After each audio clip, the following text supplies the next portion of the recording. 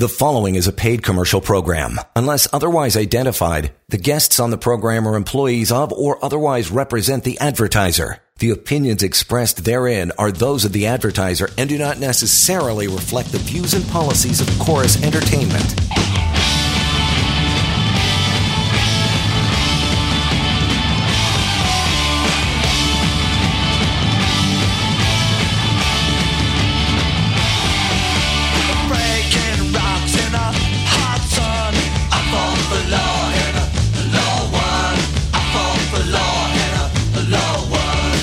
This is the Employment Law Show.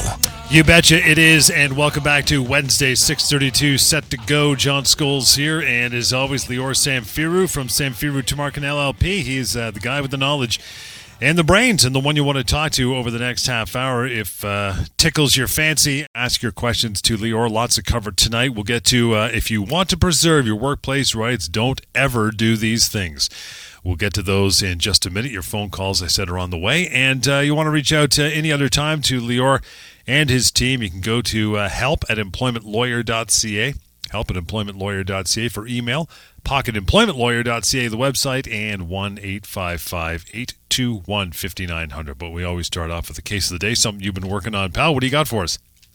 Johnny, great to be here. Employment law is the topic. Employment law is the issues that we want to talk to you about so that we can resolve those issues. If you're now wondering about something, if you're coming back from work and you know what, boss said something and you're scratching your head, wait a second, is that right? Did they really say that to me? What should I do about it?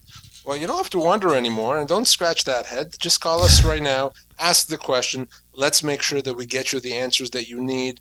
And, probably over the next week or so, companies are going to finish doing any planning for the next year, for the new year, and you may see some terminations happen. So if you've been a victim of that, you've lost your job, no fault of your own, just something the company did, we need to make sure you're compensated properly. You're probably owed a heck of a lot more severance than you realize, certainly more than you've been offered.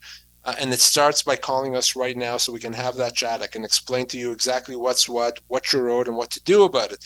And of course, beyond this show, I want to talk to you off air, by phone, by email, so that we can get into it in more detail. But of course, talking about something that came across my desk recently, I spoke with a gentleman who has worked for the same company for 3 years, gets called into a meeting. Company says, listen, we're going to restructure, big restructuring, and we have we've made some changes to your job, but mostly your responsibilities are going to be the same, your pay is going to be the same, but there's going to be one change, is we're going to make you an independent contractor. But otherwise, it's actually better for you because you get to write off a bunch of things, so you don't have to pay into EI and CPP. Think how much better that is. Here's a new employment agreement we want you to sign.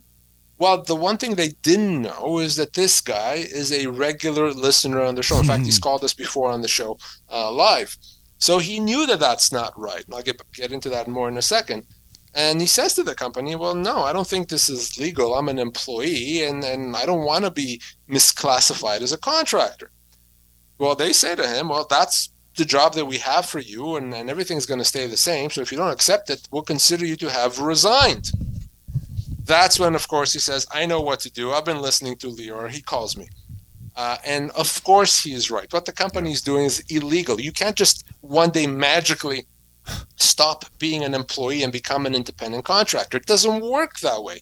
If you're an employee, you're an employee. And to just change your title or change how you get paid does not change that. So what they were asking him to do is something illegal. It would be a breach of income tax rules. It would be a breach of employment laws, various employment laws. They can't ask him to do that. And if he agreed to do it, both he and the company would be doing something illegal. So what does this mean? That means that when he said no, now if he's out of a job because of it, that's a termination. That's not a resignation. They let him go. They owe him severance. For him, right around 6 months severance. He's been there for 3 years. Given his position and an age, 6 months severance is what he's owed. But a reminder there, because I see it happen way too often. Misclassification.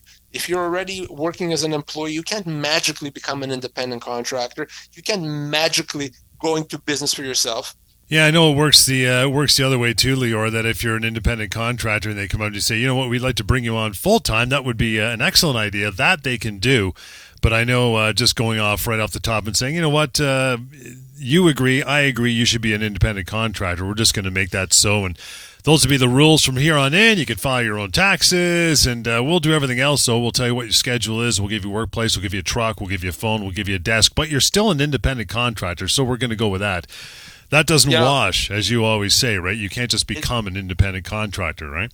You're absolutely right, John. You can't magically become an independent contractor. Yeah. If you look like an employee and you act like an employee, you are an employee.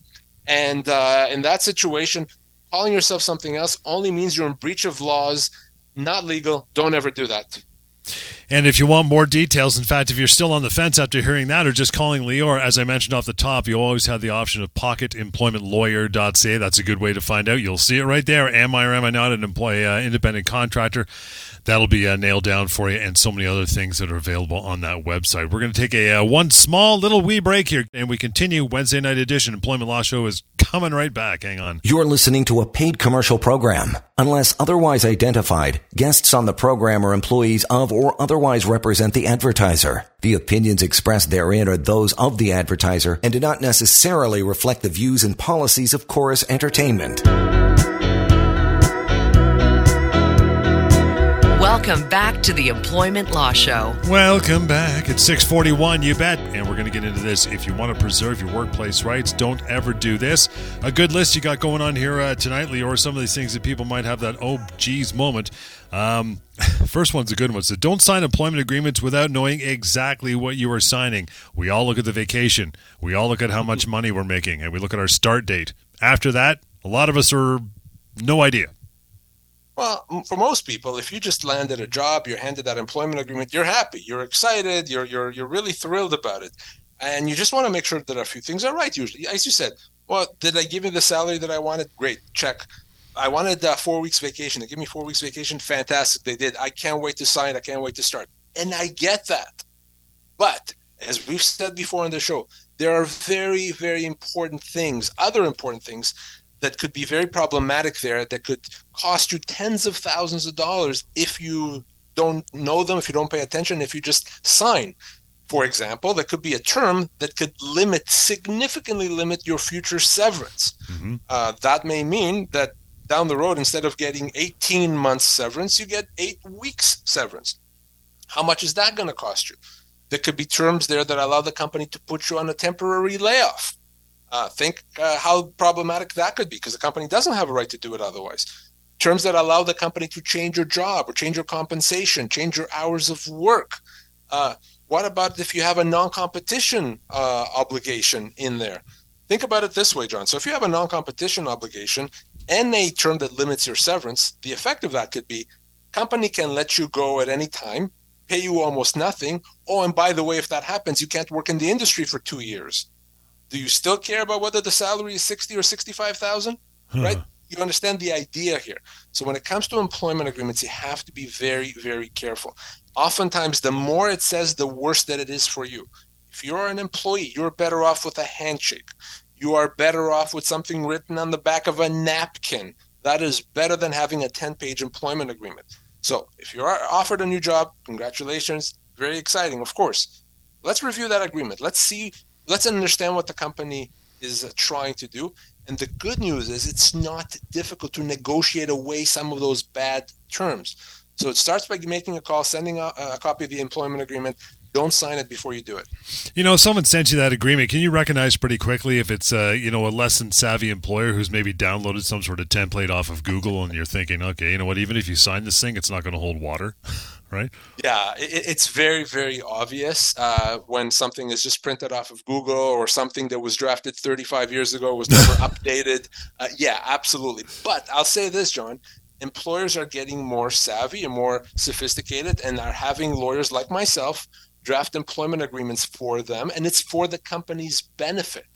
So if you're an individual and you're trying to interpret something that a lawyer drafted, you're at a disadvantage. Well, let's even out that playing field. Don't sign it without me seeing it first. I'd love to see a 35-year-old employment agreement. I'll send you a copy. It's quite funny. Yeah, one of the rules, you got to empty the ashtrays in the boardroom once a day, people. Okay, get on. on that. Another thing you should be looking out for, preserving your workplace rights. Don't accept a temporary layoff, as you should know by that now, or other big changes to that term of employment, right? Yeah. So an employer, as I've said, doesn't have a right to make significant changes to the terms of employment, unless, of course, you give them that right in an employment agreement, as we were saying. So generally, they can't. They can't reduce your pay, change your hours significantly, demote you, relocate you far away, and they certainly don't have a right to put you on a temporary layoff, which, of course, think about it, temporary layoff is a 100% pay reduction. Yep. Company doesn't have a right to do that. But here's what the law says. The law says company's not allowed to do it. But, hey, employee, if you want to accept it, well, you accept it. We're not going to force you not to accept it. So what that means is if you accept the company making a change, let's say they reduced your pay, and you accept it, you're going to be the good soldier. The problem with that is then you're stuck with the lower pay. That's already a big problem. But it gets much, much worse than that, is you've now given them the right to do it again. So that first time you could have done something about it. You could have said constructive dismissal, not accepting it, but you accepted it. Now you're stuck. Now it can happen again. Same thing with the temporary layoff. If a company puts you on a temporary layoff, you don't have to wait. Actually, someone emailed me last night asking, do I have to wait 60 days before I can do something if I'm put on a temporary layoff? No. If you're put on a temporary layoff, you can treat that as a termination of employment. But if you don't, if you accept it and you wait a few months and then you call back and you go back to work, by doing that, you've given the company the right to put you on a temporary layoff again and again and again.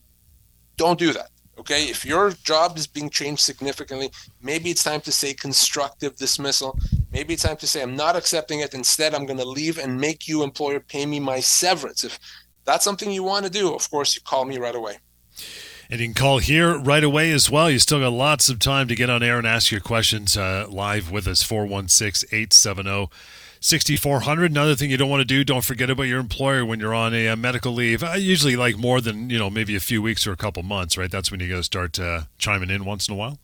Yeah, listen, if you know you're going to be off for a couple of weeks, you give a doctor's note saying I'll be back in a couple of weeks, no problem. But if you have a more serious medical condition and you need to be off for a while, or maybe we don't know, you're going to be off indefinitely until the doctor clears you, a very good idea is to check in with your employer every once in a while. So every few weeks, send them a note. It can be a text message, an email in writing, though, saying, hey, employer, just so you know, I'm still working on getting better and I'll be in touch down the road. What you're doing there is you're telling your employer that you haven't abandoned your job. You're still looking at the possibility of coming back at some point.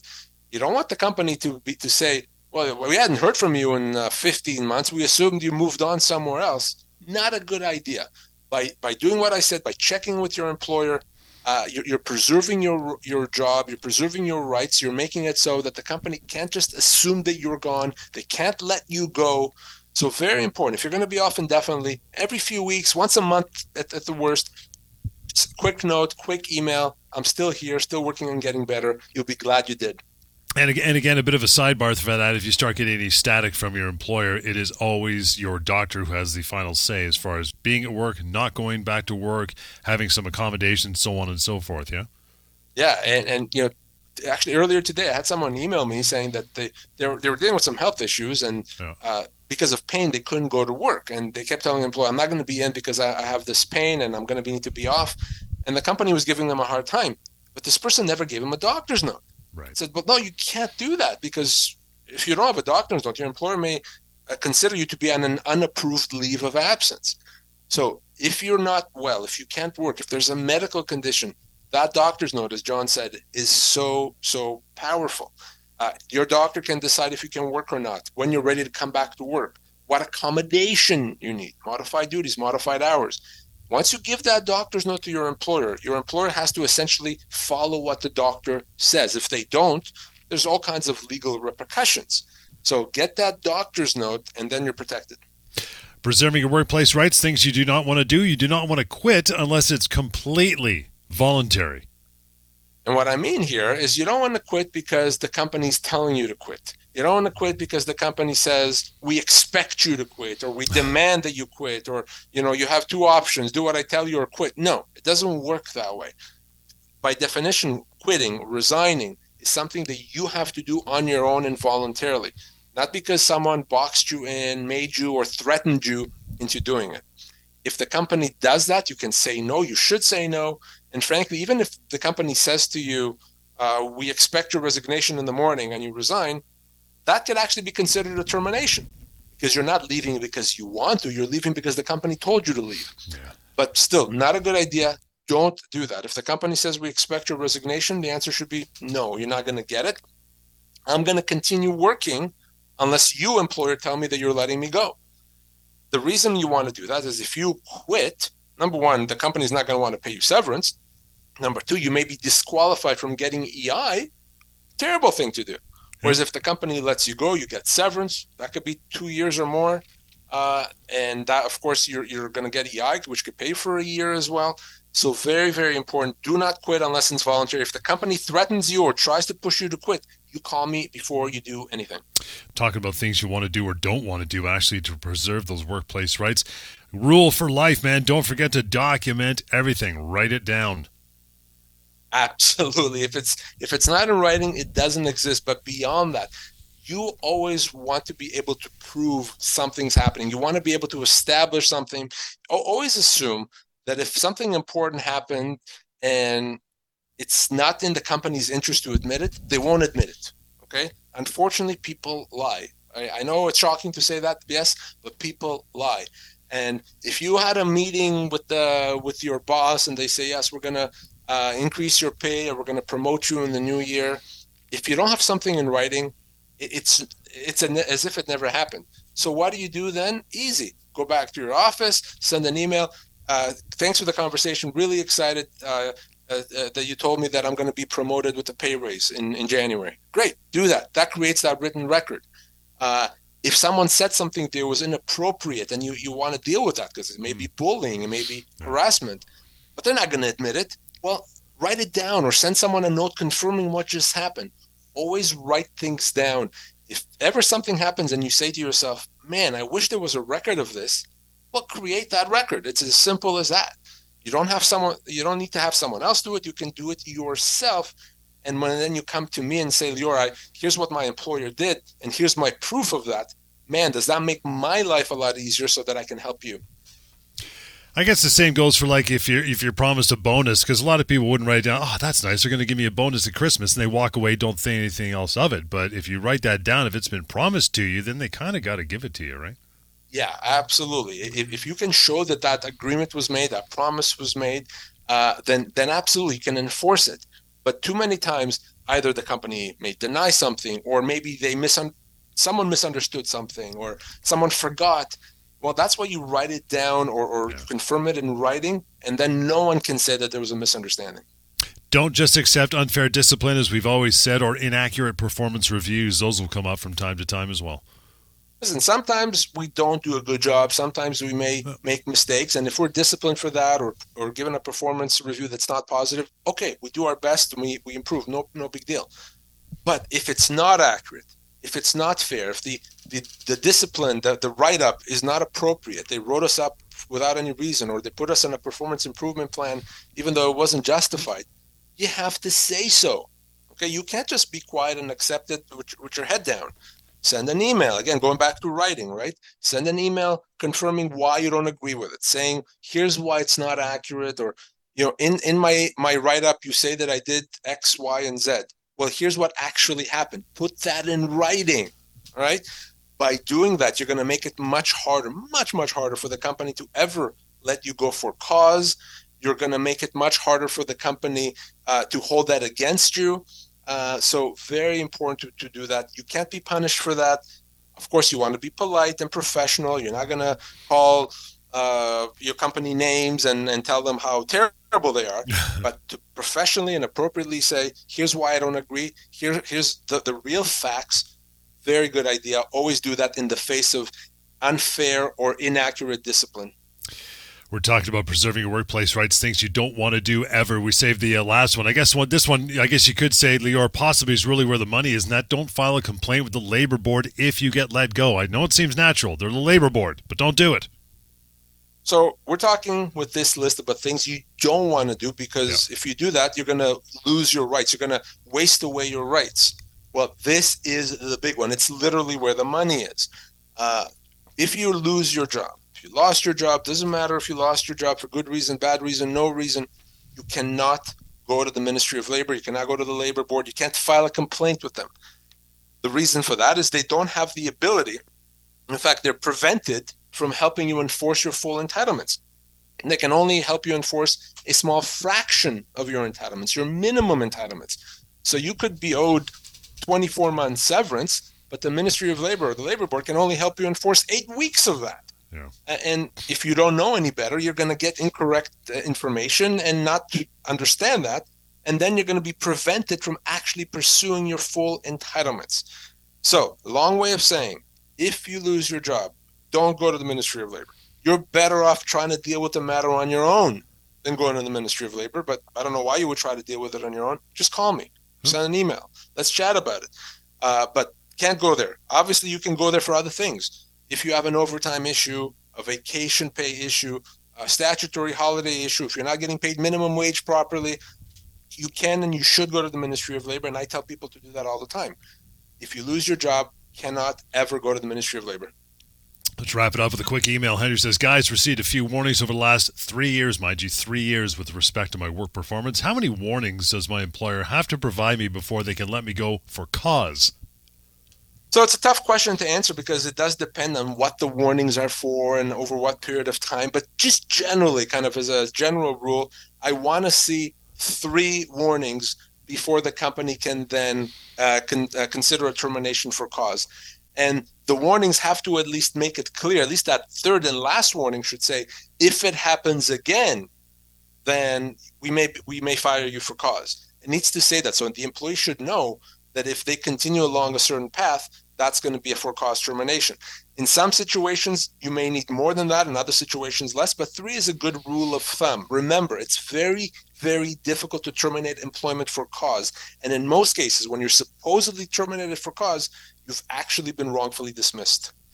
And with that, we're going to let you go for another night. We're back in here tomorrow, though, so don't worry about that. If you had a question, you didn't get on the phone, that's okay. Tomorrow, 6:30. In the meantime, reaching out to Lior, real simple, as we always tell you at the end of every show, and the beginning for that matter, right? 1-855-821-5900. Do not hesitate to call anytime with any questions. help@employmentlawyer.ca, and we use it, made reference to it several times. Always use it for yourself. It's free and anonymous. The website we direct you to is pocketemploymentlawyer.ca. We'll catch you tomorrow, 6:30 again for another edition of the Employment Law Show. Enjoy your night. The preceding was a paid commercial program. Unless otherwise identified, the guests on the program are employees of or otherwise represent the advertiser. The opinions expressed therein are those of the advertiser and do not necessarily reflect the views and policies of Chorus Entertainment.